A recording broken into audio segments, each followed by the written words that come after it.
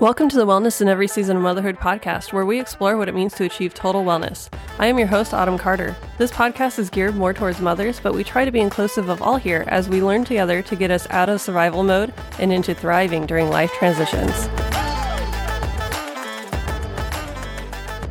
This is episode 6. Welcome, Wellness Wanderers. I will be speaking with Thania Brinks, a master's student in One Health, about the importance of environmental wellness and how it relates to her personal beliefs, academic pursuits, and life decisions.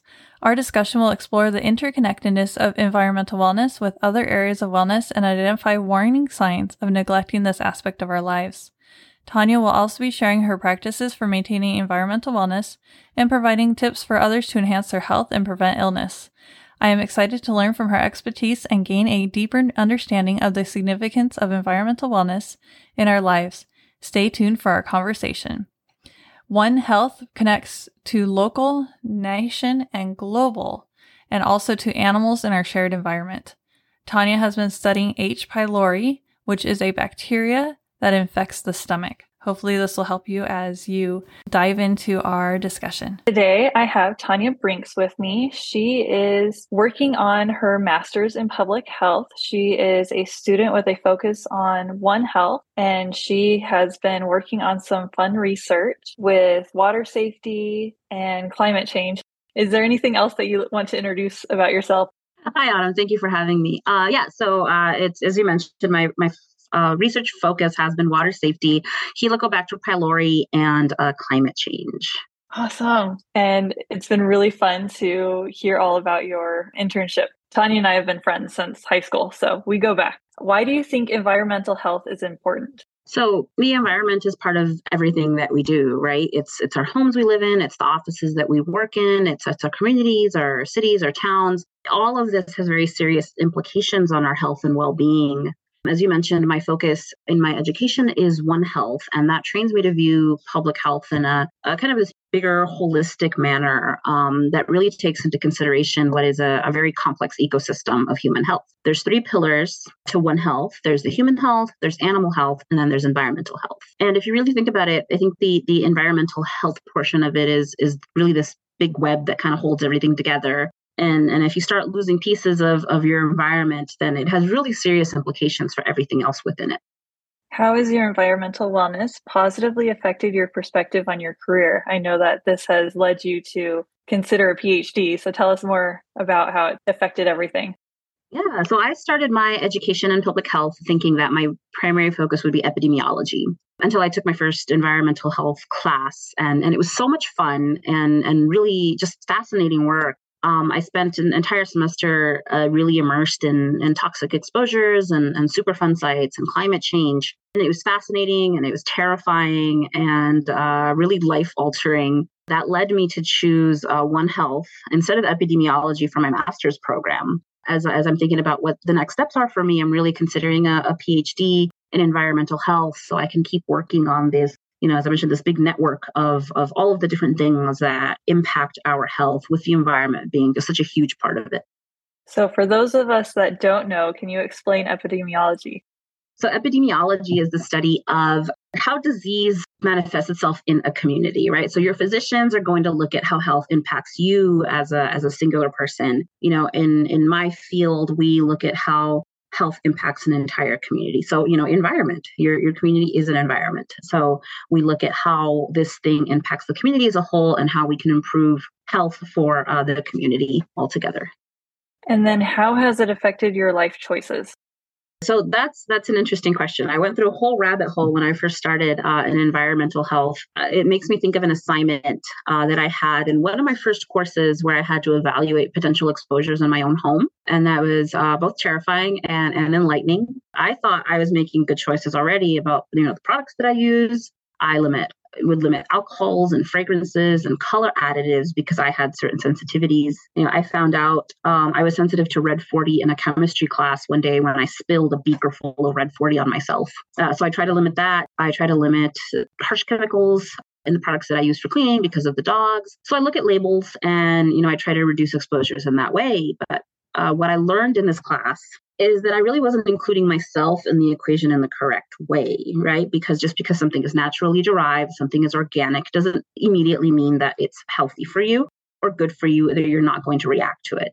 So I found that my all natural products that I was purchasing were still making me, itchy and dry skin. And I realized as I'm reviewing the ingredients is because they all still contain fragrances. So even if the fragrances are all natural, they still don't work for me. So I had to eliminate that from all of my products. I had to change all of my personal care products, lotions, shampoos, and all this stuff. Took some trial and error, but eventually found products that worked for me. It makes me think of a quote from an old bacteriology professor that said, host makes the illness. Your biology is the most critical component in the pathway of disease.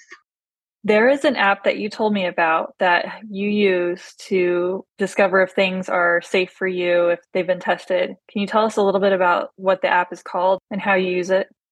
It's a really cool app. It was one of my classes where I had to use it to look at some of these different exposures. It's from the Environmental Working Group. You can, go on your little app store and find it and download it. And it's kind of cool because you can scan the barcodes on your products.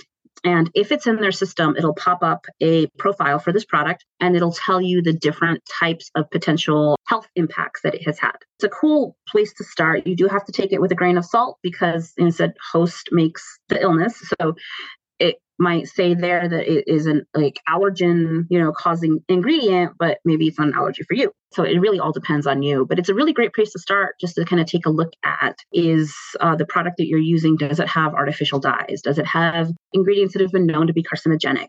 Does it have, a lot of fragrance, a lot of color? I think it was put out about 10 years ago. It's a great resource to have. It sounds like it's really important to pay attention to how you are reacting to your environment, things that you're putting on yourself, places where you're at, because it sounds like for you, you discovered that with your skin. Your skin is reacting to different things. These are the things I need to avoid. Maybe I'm getting headaches because of different things. Is that kind of where you're heading with environment? I mentioned, in public health, we look at these impacts in the community level. Is my environment something that is conducive to my health? And you really have to think about, how do I feel in this particular environment? Am I getting a headache when I'm in my office? Am I feeling unwell when I'm in a space that has a lot of noise? So those things are very personalized. And it can be very different for different people, just depending on our own sensitivities, our own biology, our own genetics. Like I mentioned, this particular chemical could be an allergenic chemical, but I'm fine. But maybe you're not. Maybe you're really reactive to it. How do you think it ties into the other areas of wellness?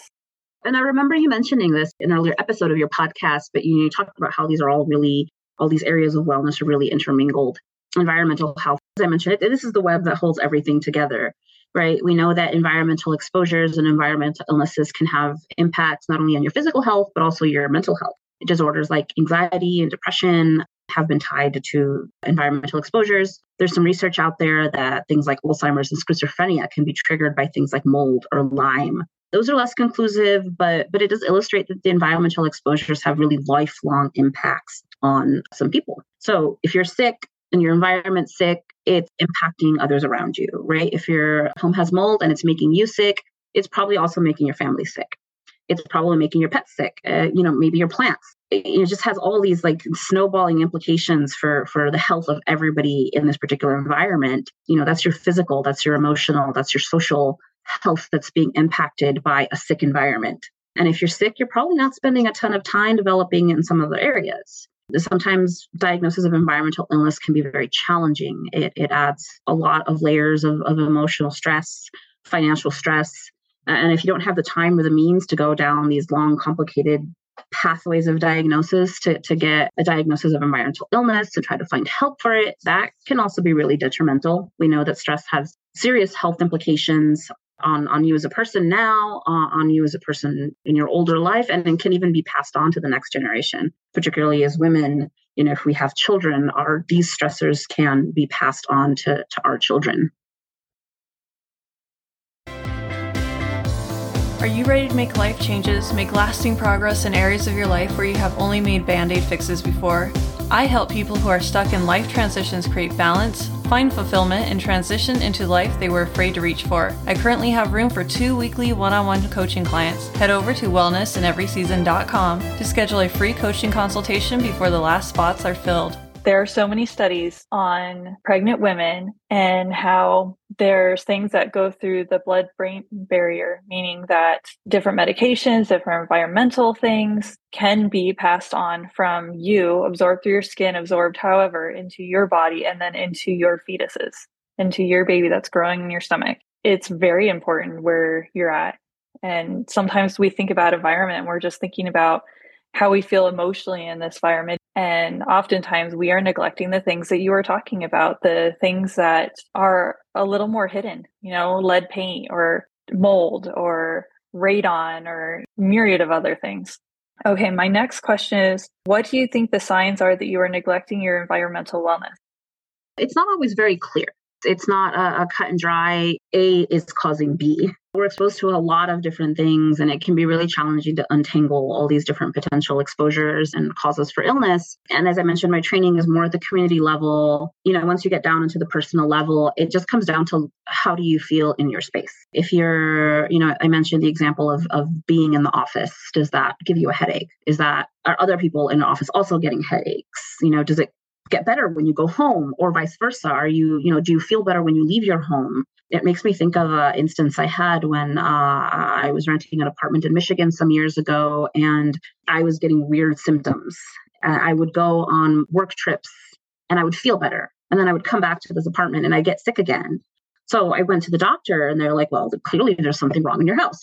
Those are the kinds of things that we can be more in tune to, gain this understanding of, is the place that I'm in making me feel unwell? It could be something as simple as the people around you are wearing a fragrance that reacts funny with you, or it can be something more serious, like you mentioned, mold, radon. These are big, serious problems. Mold in particular, something like half of buildings in America have issues with dampness and mold. That's a pretty big one. In your home, some of the most common exposures can be like candles and air fresheners, right? Things that we use all the time that seem really benign, but some people really react to those fragrances, to those carbons that are being released into the air when you're burning candles. Cleaning sprays, the plastics that we use, those are ubiquitous and almost impossible to get away from. All these different plastics. And then there's the more complex issues, like the materials that your home is built out of can be off-gassing things that you're reacting to. Carbon monoxide, asbestos, all these things that are in the buildings. As I mentioned, it's kind of hard to kind of untangle all these different things, particularly if you don't know what to look for. And then we think about the community level, taking a step up the scale here, but you think about what is around your home. Do you live by a busy street? You're thinking about air pollution, right? Do you live near a mechanic? There might be some fumes there. Do you live near some kind of industrial operation that uses caustic chemicals? So those are things that could make you sick. But then what about the things that improve your health, right? Do you have trees? Do you have plants? Do you have a safe, healthy place for you to spend time outside? Are you able to spend time outside? These are all the kinds of things that can either be beneficial or detrimental to your health and well-being. If you're feeling unwell and there's no apparent medical explanation for it, it might, you can start to think about the fact that maybe it is your environment that's making you sick. I love that. So many people instantly go to, it must be foods, where they don't realize how much our skin absorbs, how much our inhales absorb. There are other ways for us to absorb things into our bodies. It's not just through our mouth, through food. What have you done or routinely do to check up on your environmental wellness? So I don't think it's anything necessarily routine, but as I've spent more time in this education and I've learned more, I do pay more attention to how the environment that I'm in makes me feel, both physically and emotionally. Talk a little bit about the physical, but for example, I really like going to like sporting events and concerts, but I always leave feeling really drained and kind of cranky and headachy and just kind of gross. You start to think about, okay, what do these environments have in common? Well, they're really noisy. They're really loud. There's lots of people. There's a lot of commotion. And I realize that I do have a little bit of sensitivity to noise. So there's something conducive in this environment that is not conducive to me being healthy and well in it. So what I did is I bought these earplugs. They're called loops. They're fairly common and they dampen background noise. Boy, that was a game changer. I, was able to go to concerts and go to sporting events and be comfortable and, feel healthy and feel well in that environment while still enjoying things that are fun for me. Individually, those are the kinds of things that we can do to help improve our interactions with the environment. And the environment's constantly changing. We are constantly changing. So, something that we might be reactive or not reactive to now could change down the line, right? I didn't have a problem with noise when I was younger, but now I'm aging, these things are becoming, a little more problematic. So it's big, complicated problem. And it really just comes down to how do you feel in your environment? It sounds like it's really taking the time to take a beat and check in with yourself. Like, how are you feeling right now? What's going on around you if you're not feeling okay? It made me think about how I had a sinus infection and I had so much stress going on. I didn't realize it. And I tried to go scuba diving and I ruptured my eardrums. If I would have slowed down enough, I would have realized I don't feel right. Maybe I should not be taking this class right now. I was in a pool. I wasn't actually going, I was going 12 feet deep. I wasn't going super deep. Could you imagine if I tried to go further? It just makes me realize how important it is to take a breath. How are you feeling right now? Check in. What's going on around you? Do you need to get outside and get some fresh air if you've been cooped up inside? Are you having a hard time breathing because there's new carpeting in your office? I've had that happen several times. What can others do to strengthen this area if they are in a deficit?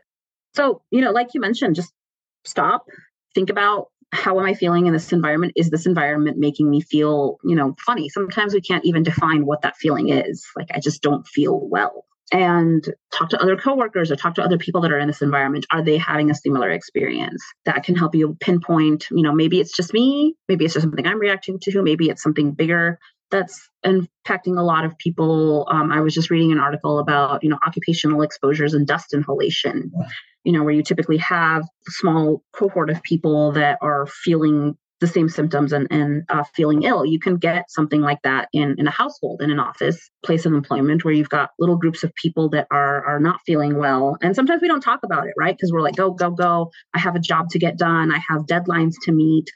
So we don't stop to check in with each other either. And be like, hey, you feeling okay today? I kind of have a headache. Do you kind of have a headache? These are the things that we kind of do to help identify where our illnesses are coming from.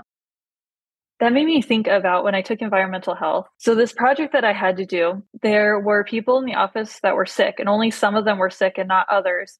And we had to try and narrow down based off of the little bit of data that we had and guess what it was.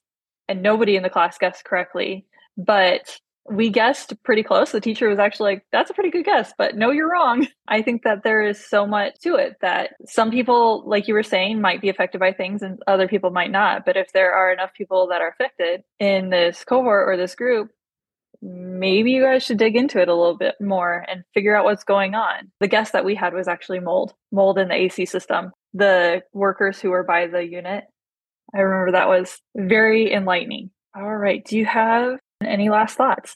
Yeah, so it can get really overwhelming, right? There's so many different potential exposures out there, and it's really hard to untangle them all. And I don't want people to walk away from this being like, oh my God, my house is killing me. The thing to remember is, like I mentioned before, host makes the illness. You are an integral part of this equation of how you get sick. So just because something is a potential exposure doesn't mean you are going to react to it, doesn't mean people around you are going to react to it. And the other thing I like to remind people, particularly when we're talking about chemical exposures and things that are potentially toxic, is dose makes the poison. That you have to have a certain level of exposure, a certain amount of exposure of certain, of these chemicals in order for them to actually make you sick.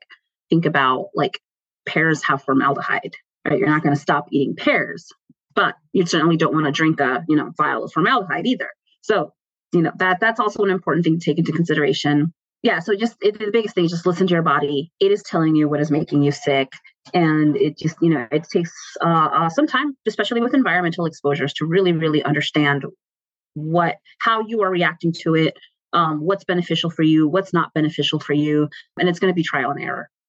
Sounds like you were saying, listen to your intuition, listen to your gut. You said not all naturally occurring things are healthy. I mean, plutonium. Yeah, that's super healthy. Let's eat some of that, right? And then with pears and formaldehyde, this is naturally forming, correct? Absolutely. Yeah. A lot of fruits and vegetables, a lot of things that we normally eat have chemicals that we might consider to be very toxic, very dangerous, but in tiny, tiny amounts. It's when we concentrate them that these things really become problematic.